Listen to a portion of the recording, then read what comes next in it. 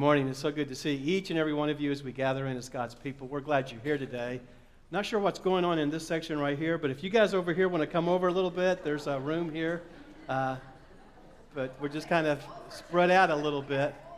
Yeah, that's right. But we are so glad that you are here. We give God thanks for you and are glad for this time to celebrate the wonder and majesty of God.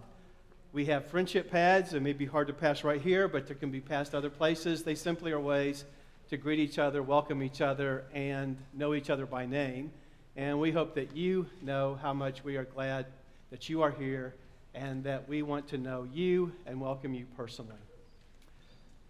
Yesterday, I joined with about 1,400 other Lexingtonians on a charity walk. It was for the Shepherd's House, a faith-based recovery place for people fighting addiction, mostly drug and alcohol addictions, and a recognition of the terrible opioid crisis and the 1,400 Kentuckians that lost their life last year because of those types of problems. So we were on our way through this 5K, which is about 3.4 miles, and maybe halfway through, I noticed a gentleman who was also making the walk who was smoking. And as he did this charity walk, he continued with his cigarette. And then when he finished it, he put it out and then ran on with his friend to complete the race. So this is what it said to me. Addiction is a really hard thing to master. And sometimes you can only fight one addiction at a time. And that we are all addicted in multiple ways.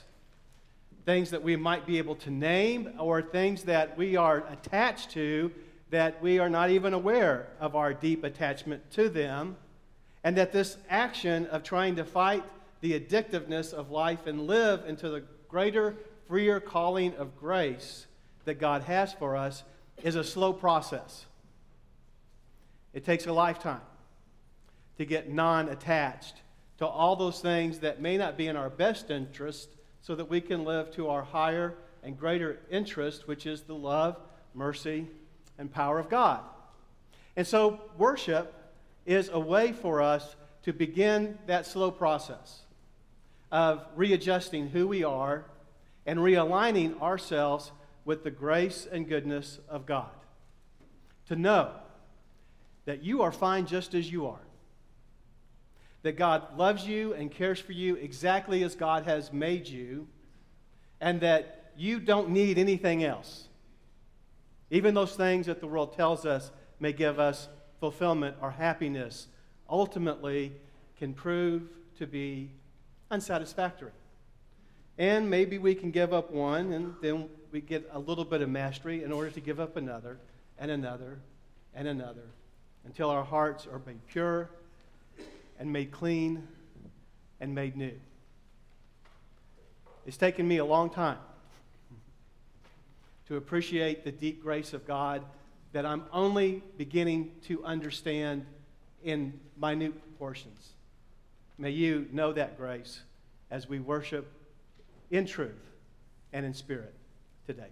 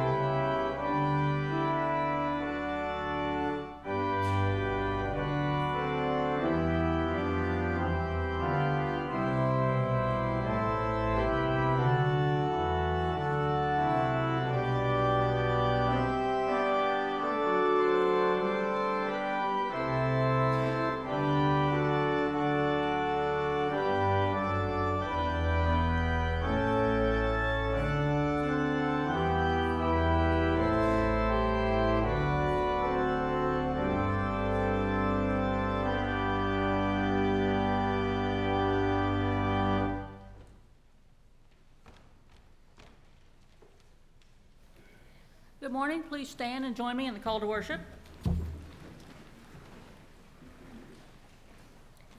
Come and worship, all you who love and serve our God. God surrounds us with unfailing love and answers us when we call. God cares for the humble and lowly and never abandons those in need. This is our God, worthy of our worship and praise.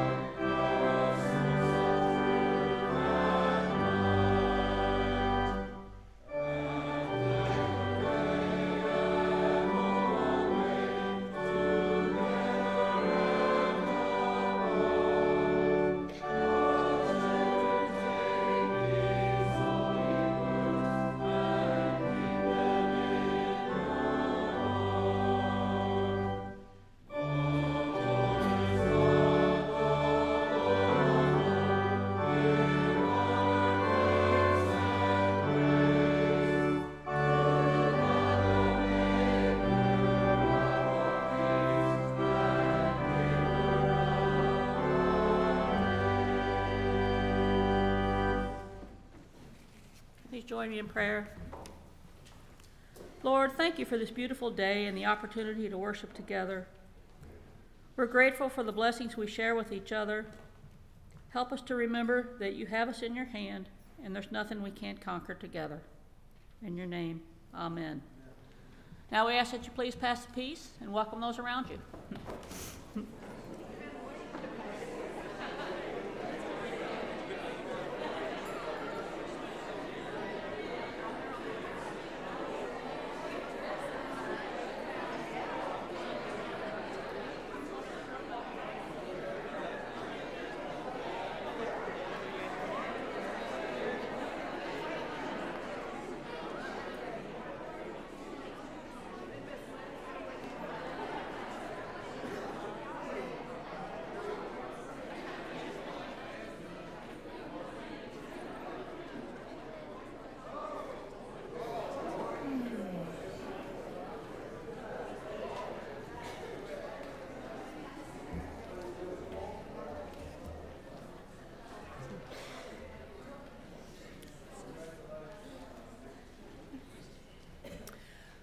Our Christian witness is from Colossians chapter 2, verses 6 through 10. As you therefore have received Christ Jesus the Lord, continue to live your lives in him, rooted and built up in him and established in the faith, just as you were taught, abounding in thanksgiving. See to it that no one takes you captive through philosophy and empty deceit, according to human tradition, according to the elemental spirits of the universe, and not according to Christ. For in him the whole fullness of deity dwells bodily, and you have come to fullness in him, who is the head of every ruler and authority. For the word of God that works its way into us. Thanks be to God.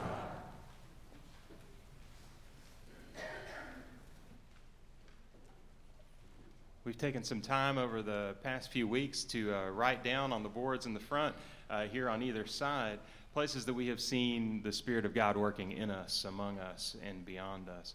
And we're going to offer a time for us to do that again this morning, perhaps in the prayer that we're going to sing together in a little bit, or during the offertory hymn, or even during the offertory, if you'd like to come down and write something down and leave that on the board. It's a way for us to be able to share with one another the places that we have seen God at work.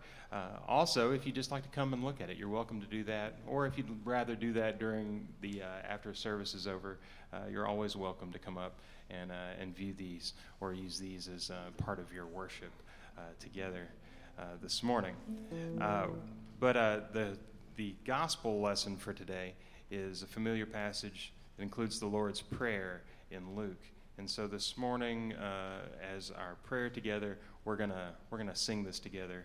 It's gonna be a participatory song, so I'm gonna invite you to sing a refrain that we'll learn here right now.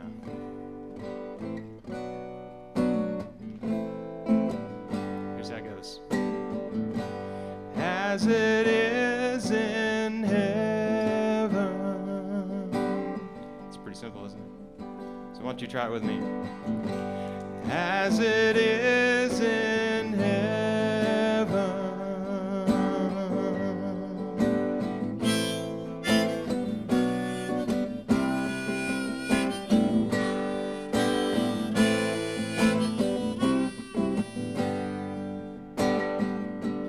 Where there's hunger, bring food to eat, as it is. As it is in heaven. Bring the thirsty to flowing streams, as it is in heaven. Forgive us for our selfishness, as it is in heaven. Open our hearts to forgive, as it is in heaven. As it is in heaven. May it be right here on earth. So guide our hands and lead our feet to join in your good work.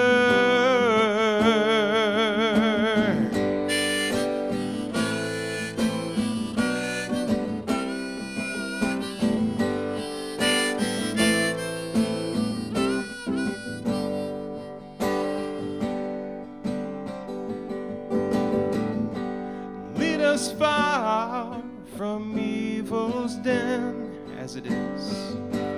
As it is in heaven.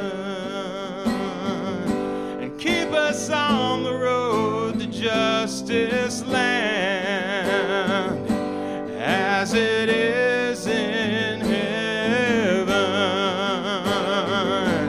As it is in heaven. May it be right here on earth. So guide our hands and lead our feet to join in your good work.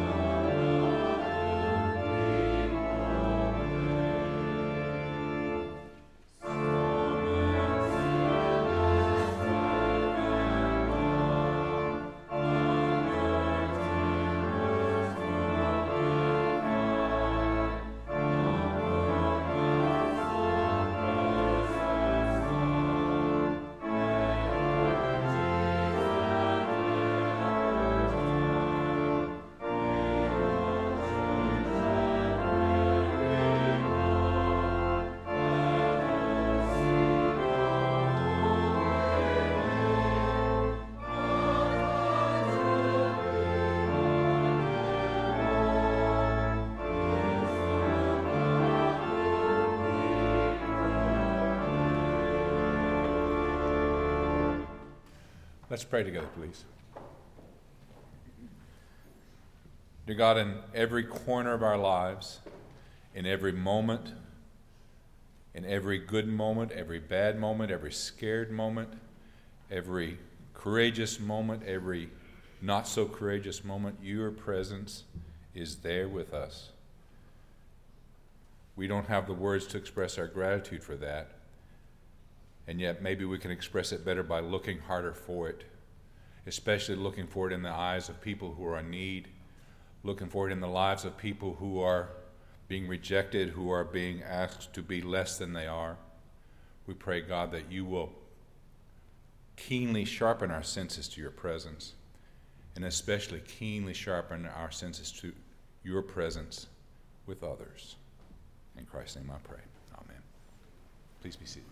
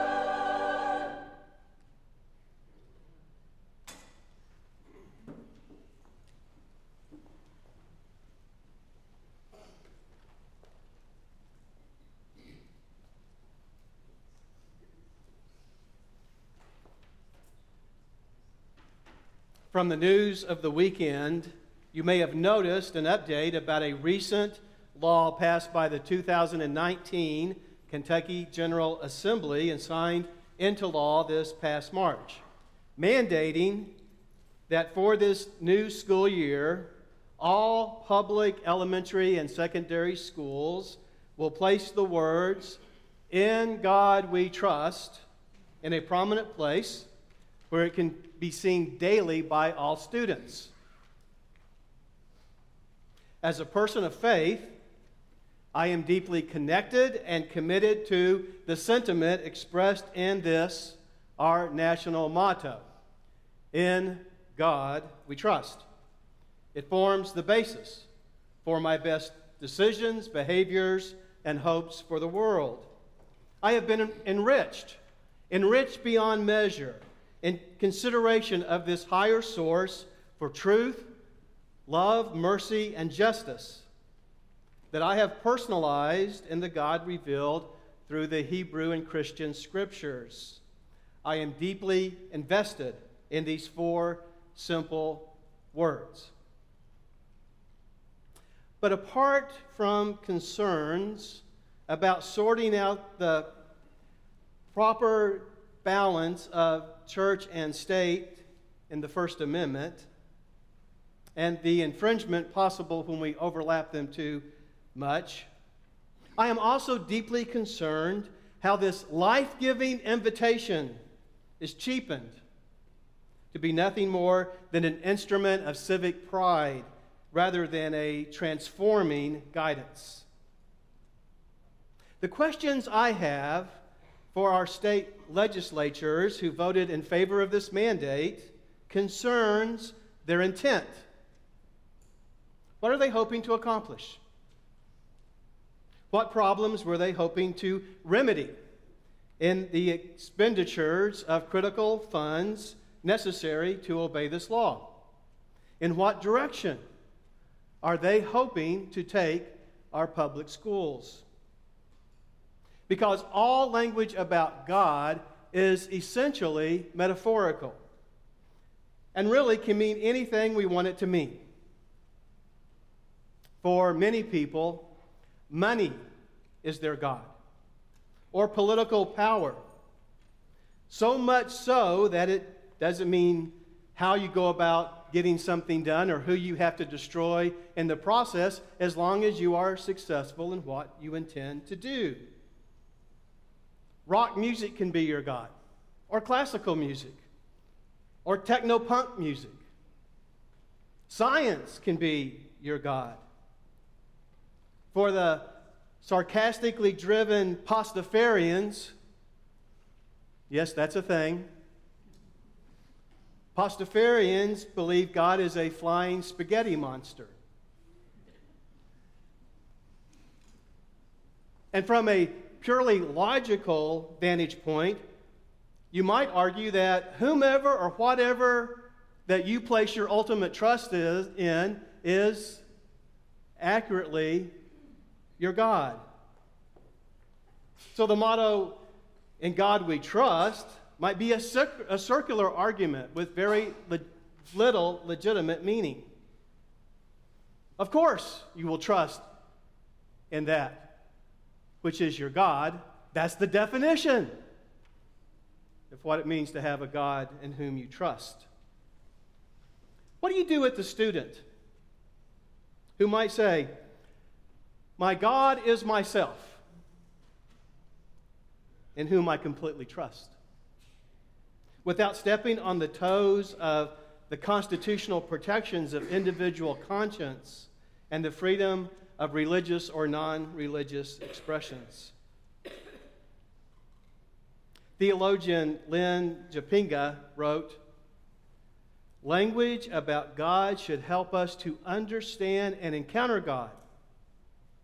We should not confuse the reality of God with the limits of our language. The great name of God needs more than just being reduced to a motto. And slapping the divine and the divine name onto something doesn't automatically make it holy. Just yesterday, we were with this other couple, and we passed a sign in the front yard of a church in Lexington advertising an old-fashioned Baptist tent revival. Everyone in the car, including my lovely Catholic wife, looked at me and asked, "What's that?"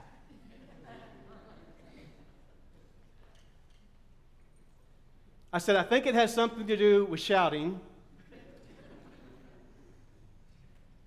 and a plea to confess Christ." And that's a good thing. I mean the confession, not the shouting. Can you really confess Christ, Jesus as Lord and Savior, and ignore his plea for the hungry, the sick, the stranger, the imprisoned, and the immigrant? Can you really confess Jesus and hold on to your heart of pride and condemnation rather than seeking a heart of humility and forgiveness? Can you confess Jesus and believe one race or one nation or one economic and imperial system is superior to all others? Statements of faith are important, but they are the beginning point of faith formation, not their final destination. What we confess with the lips is a door that leads to a far greater challenge, a confession evidenced by the living of our lives. For when we are talking about God, as revealed in the Holy Bible, a body of work, we might argue and conclude, is available to us to address just how much religious language is necessary and important for us to accurately discern the ways of God. We discover there are things there best to remember. Like, trusting God means we are not to trust completely in wealth or bank accounts flush with cash. Jesus revealed in Matthew 6:24, you cannot serve two masters, for either you will hate the one and love the other, or else you will hold to the one and despise the other. You cannot serve God and mammon. Doesn't trusting God require us also to not trust as much as we seem the vast military industrial complex? You know, U.S. military expenditures are roughly the size of the next 7 largest military budgets around the world combined. Take how much we commit as a society to military spending, and then go to number 2, who I believe is China, and number 3 is Saudi Arabia, and then on down the line to 4, 5, and 6, Great Britain, France,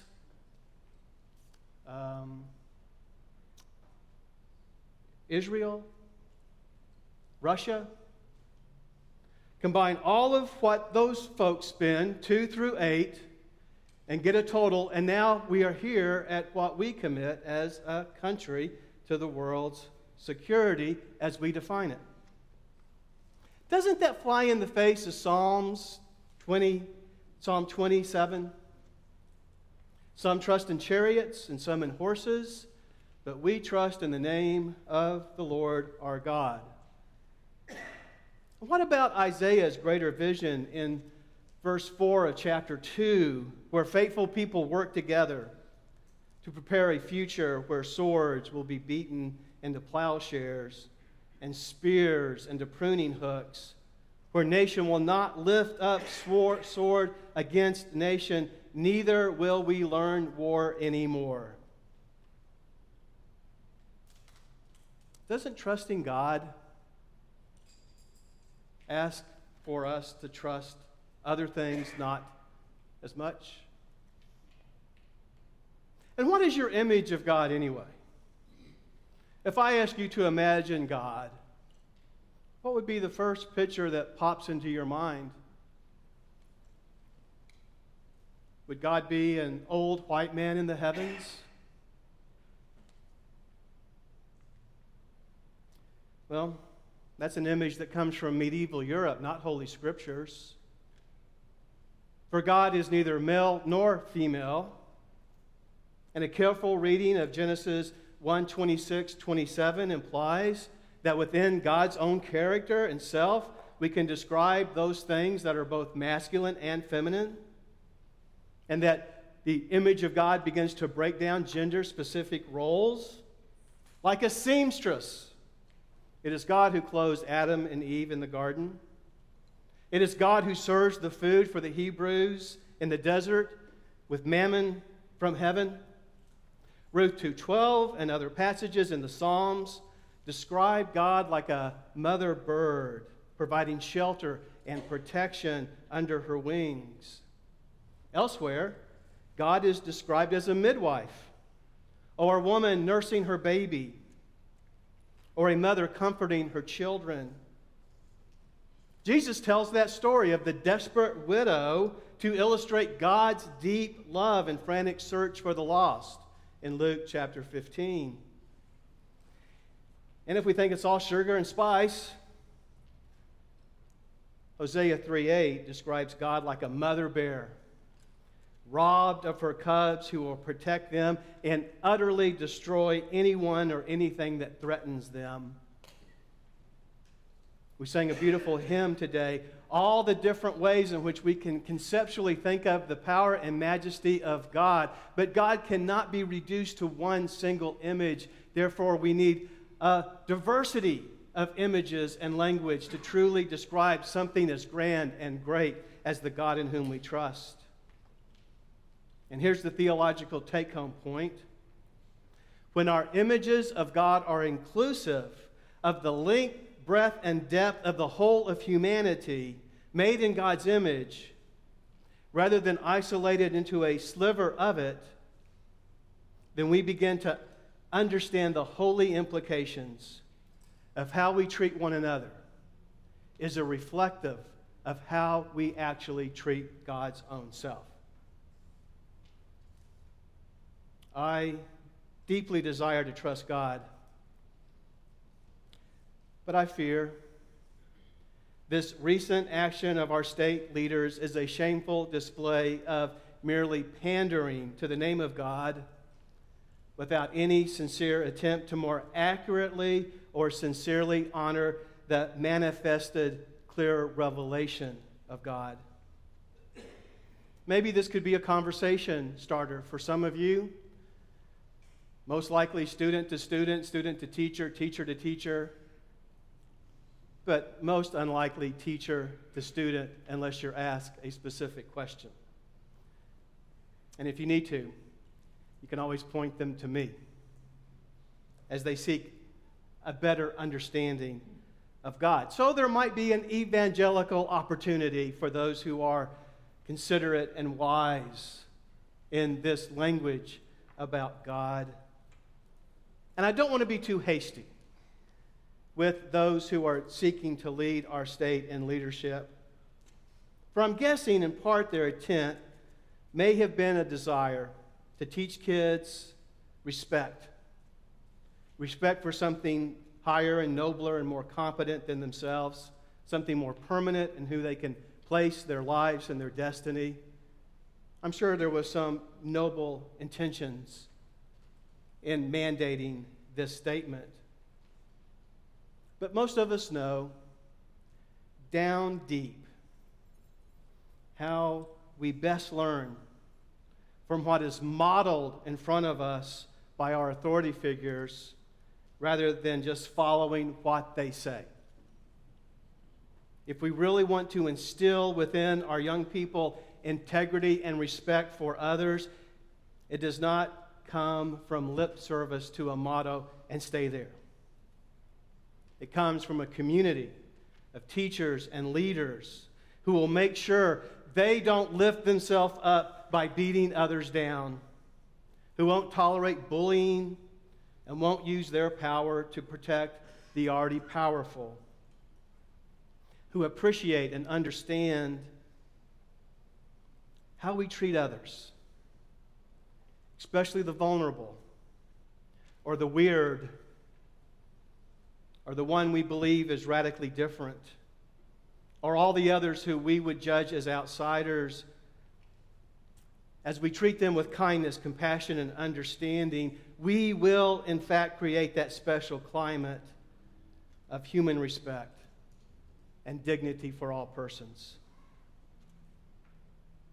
Finally, for those of us who are followers of Jesus, who confess his lordship and saving power for the world, there is one special place he guaranteed we would see the face of the divine.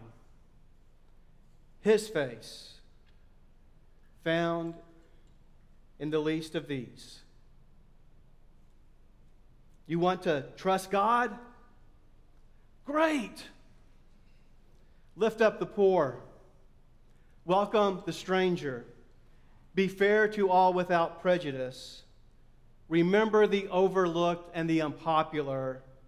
Reconcile the enemy. Love the unlovable. Do this, and you will live.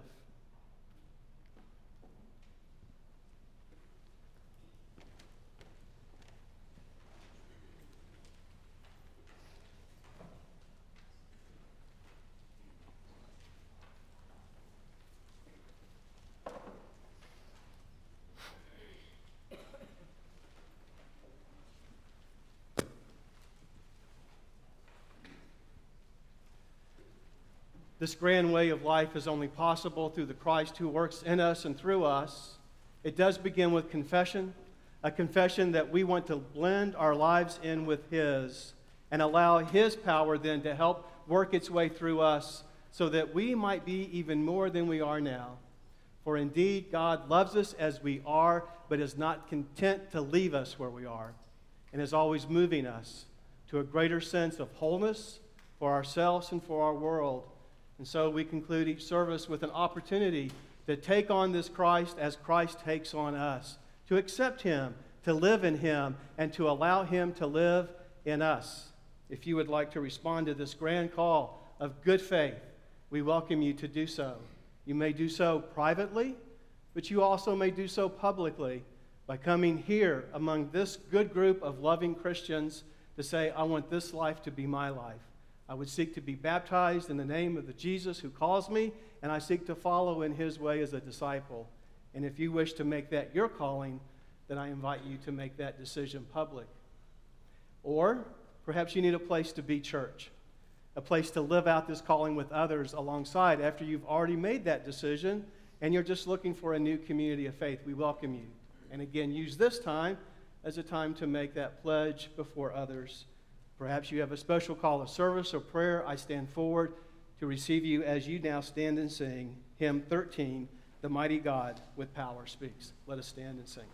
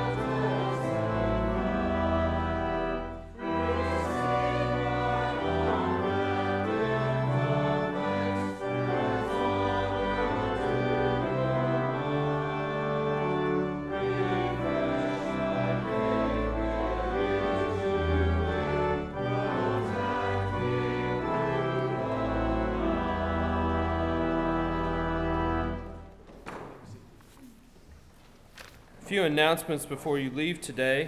This week, please stop by the sign-up table so you can sign up for things like our knitting for beginners that will happen on Wednesday afternoon. Also, next Saturday is a writer's workshop. If you love to write or are interested in getting started writing, I suggest that you talk to Aaron Austin. I think he's out in the foyer waiting for you. And sign up for that so that you can attend a writer's workshop next Saturday. Also, there's a couple of pool parties coming up for our children and our youth. Before school starts, we can get some out of the hot sun and relax a little bit more before all of that gets started. Also, there's going to be a box. Right now it's full of clothes that are going to be going somewhere this week, but there's a box outside of the office. We're going to be collecting school supplies for Squires Elementary and Lafayette High School. There's a list of those in your bulletin right here. But there's also a lot of school supplies that aren't on that list that maybe you find in the store that's cheap or on sale and you can buy a lot of. Please do that and bring those. That will go to help a lot of the students that can't afford those supplies. Also, it will help the teachers replenish their classrooms throughout the year. Are there any other announcements? Okay. Now will you stand for the benediction?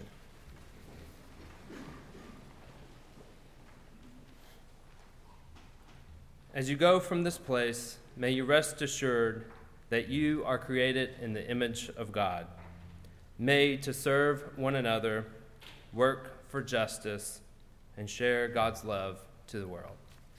May you go in peace. Amen.